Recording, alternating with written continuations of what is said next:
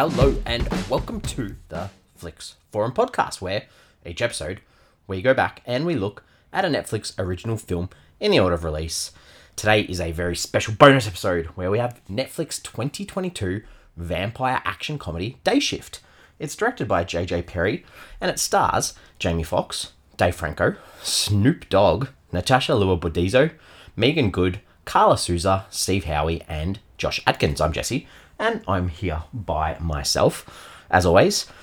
Nice to have you here, but there's going to be some spoilers. I'm going to ruin this film. So, brand new film on Netflix. If you're keen to check this one out, give us a pause. Come back a bit later on, because this is going to be a quick one, but I'm going to destroy this movie. Not destroy it in a negative way, but spoil it. So, we do start with the Fast Flicks, where we do a quick summary of what the film is all about. So, for me, this one is a vampire hunter needing to rejoin the big leagues to earn enough cash to prevent his daughter from being moved away by his ex-wife. That's the gist of this story. Realistically, if you needed to take a line away from it, it is a pretty violent, graphic vampire film, though.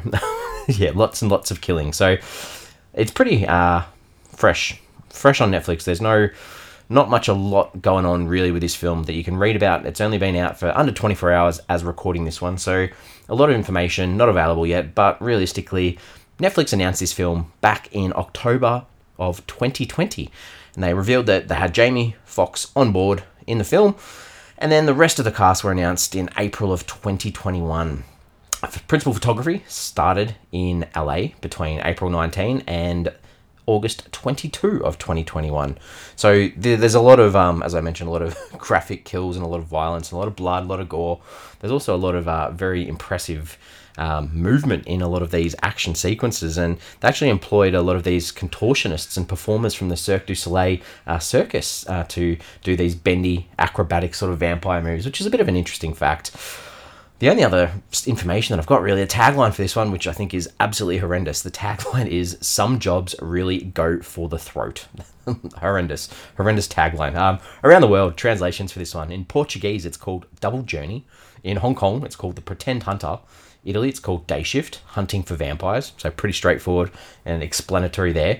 In Poland, it's called Daily Change.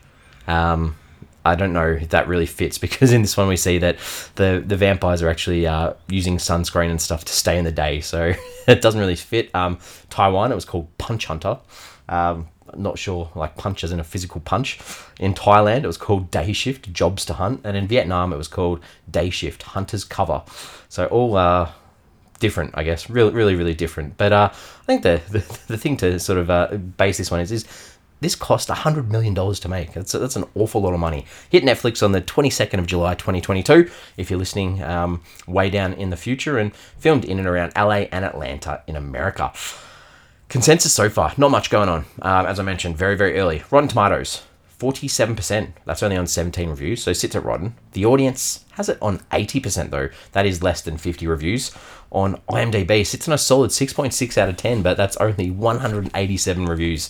And Letterboxd, again, it sits on a 3 out of 5, and that's only on 403 reviews. Expect all of those numbers to completely change and be different as you're watching or listening now, would be my suggestion. My early thoughts for this one. I mean, this is really, it's a film that goes from set piece to set piece. It's very much like the two other big budgeted Netflix films, like Six Underground and The Grey Man. There's a lot of vampire mythology dumped in there from time to time, but I think the selling point of this film is a dad doing whatever he has to do to stay close to his daughter, and I guess that's what I liked about this film at various stages. Time to talk about some characters. So, characters in this one. Bud. Bud is our Jamie Foxx, our main character. He's a pool cleaner, but really he's a vampire hunter. He's never told his wife, Joycelyn, so they're no longer together because of his lies and his and the loss of trust between the two of them. And he comes across, he's a bad boy who breaks the rules. This also means that his wife's going to take their daughter, Paige, and go away to Florida, which is obviously the other side of the country. I got the feels of family commitment and the need for him to do whatever necessary for this kid. Which was really good. I enjoyed those moments. He has this signature move. This is a spoiler, but his signature move is using this silver-coated wire to decapitate the vampires. And then once they're decapitated, he can rip their teeth out and they're no longer effective. I think it's interesting because it's a cool move, but as the audience, we never see him set this up, or the opportunity to set the wire up. So it's just like, cool, end of a battle, the wire's there, which was a bit random. The other person to talk about in this one is Seth. Seth, played by Dave Franco. He's the vampire union representative, I guess, and he's sent out into the field for the first time to keep an eye on Bud. He has to, sort of report back on all the wrong things that he's doing. He's the complete opposite. He doesn't do violence. He doesn't do gore. No weapons. Doesn't eat meat. All that sort of stuff. He has Nickelback as his ringtone on his phone. Exactly the sort of person that you don't want to keep you company or to be your partner. Completely miscast. I'm sorry, but wasn't good. Franco just wasn't the right person for this role. You've got Snoop Dogg in this film who plays a much minor role. Would have been a lot better to have him with Jamie Foxx. Or even Seth Rogen. Seth Rogen would have been funny because a lot of the reason for having Dave Franco there is for humour, and it just doesn't land. He just doesn't have the comedic timing or the chops to sort of pull this character off, and that's a little bit of a disappointment from this one for me, I guess. The other sort of minor characters, Heather.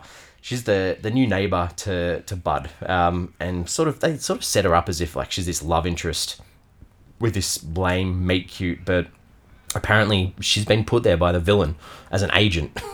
There's no hint or any inkling as to this being the case, and as an audience, like this just really, really frustrated me, especially as soon as she decides, cool, I'm going to join your side, Bud, anyway, and she's got these ridiculously crazy good moves. It was just so stupid. And that leads us to the villain, the bad vampire called Audrey. She's a real estate agent, and she wants to inundate LA with vampires to sort of take over the town. Every scene with her was like a cliche moment of a villain building up to the final battle between good and evil, and just not believable. Finally, I can't not talk about Snoop Dogg's character, Big J, and his Bud's Bud from the Vampire Hunting Union, and he sort of helps him get back on side so he can hunt vampires legally, and shows up for the big battle at the end, but that's about it. Would have loved to have seen him a lot more. The director of this one, interesting, JJ Perry. So this is his directorial debut, but he has 149 stunt credits. So he's got his movement in Hollywood based on doing stunts for films. He's done the Fast and the Furious films, Gemini Man with Will Smith, SWAT, the Dark Tower film, John Wick films, Spectral, which is another film that we have covered on this podcast if you're interested in a Netflix original sci-fi type of film called Spectral. The Expendables, Star Trek Into Darkness, Serenity, Joss Whedon back in the day, and also Scorpion King, which if you've seen Jordan Peele's latest film, Nope, there's a good shout out to Scorpion King in that one as well. All right, time to talk about some scenes. So what are some things I enjoyed? What are some standout ones in this? For me, the opening fight between Bud and this old lady vampire, really, really cool. It was a cool, effective action sequence. But the one thing that frustrated me, they set it up like, they set the opening like it's in nice, warm California. But Jamie Foxx's character, Bud's blowing frost or, out of his mouth. I was a bit confused, a bit weird. The music was really good too. You've got songs from Snoop Dogg, Ice Cube, all set the tone really well. Seth, our sidekick, pissing his pants joke. It was good. It was funny, but then it was used too much, so that was a little downside to that as well. And then, like I did mention in characters, that Seth sort of frustrated me a bit because him as a character and teaming up with Bud, it was just, that's going to lead more, I guess, into the things I didn't like. But one moment I did like was where they actually had other people join them. So there were these two brothers that joined them. There was the four of them, and they take down this vampire hive. Good, cool action sequence. And finally, this is like I mentioned before, it's like action sequence to action sequence. And the car chase with Bud and his daughter in the car. She's on her iPad playing Mario Kart, and every turn, every bump, as Bud's trying to get away from the vampires, she was playing on her game with headphones on. So that was pretty cool. But yeah, I guess jumping back now to things that weren't so good, just even the start of Bud and Seth together. Like they're in the locker room together, they get in the car, they're making jokes about the seatbelt, just no chemistry between them, just frustrated me. Text messages on the screen, again, I hate that, and that was not good. And finally, Heather. I spoke about Heather before in the characters, but being planted to find out how to hurt Bud, and she's literally a ninja as well. We barely met her. That just really annoyed me too. So themes and ideas, like this is very hard to pull anything out of this one, but obviously you've got good versus evil. Straightforward. Bad guys, good guys. Easy. A little bit of the fighting the system. We've got Bud who's, fighting the system to get back and, and that leads into the idea of fighting for your family too. The father-daughter bond, which is that key thing that runs through this film, which I really, really enjoyed anyway. So what do I take away from this one? I think $100 million. I can't believe they spent that on this film. I'm not sure how much money Snoop Dogg and Jamie Foxx took, but the other sort of a Netflix original film that's not too long ago was Army of the Dead. I think it's probably about 12 months ago nearly. That was made for, I think, about 70 million. So an extra 30 mil. I'm not sure whether that's COVID restrictions and having to account for all of that, but man, $100 million in this film, not sure where it went, which sort of frustrated me a bit. All right, I think I've been speaking about this a bit, but question time. So vampire teeth, I said before, like, a vampire teeth is a valuable commodity. Like, so obviously you sell them, but what can they then be on-sold for, or what's the value? What do they hold? I don't understand. That was never explained. So that frustrated me a bit. And the other thing is the characters try to do whatever they can to get the smell of vampire off them. And one of them was this special sort of lotion used in the shower. And there's commentary about, whatever happens, don't get it in your butthole. Okay, this is an R-rated film. Like, I guess for the graphic violence and the blood and the guts and the gore. But if it's an R-rated film, why are we using the word butthole? It just does not fit with the rest of the film. Like a butthole. Who says the word butthole anyway? That frustrates me.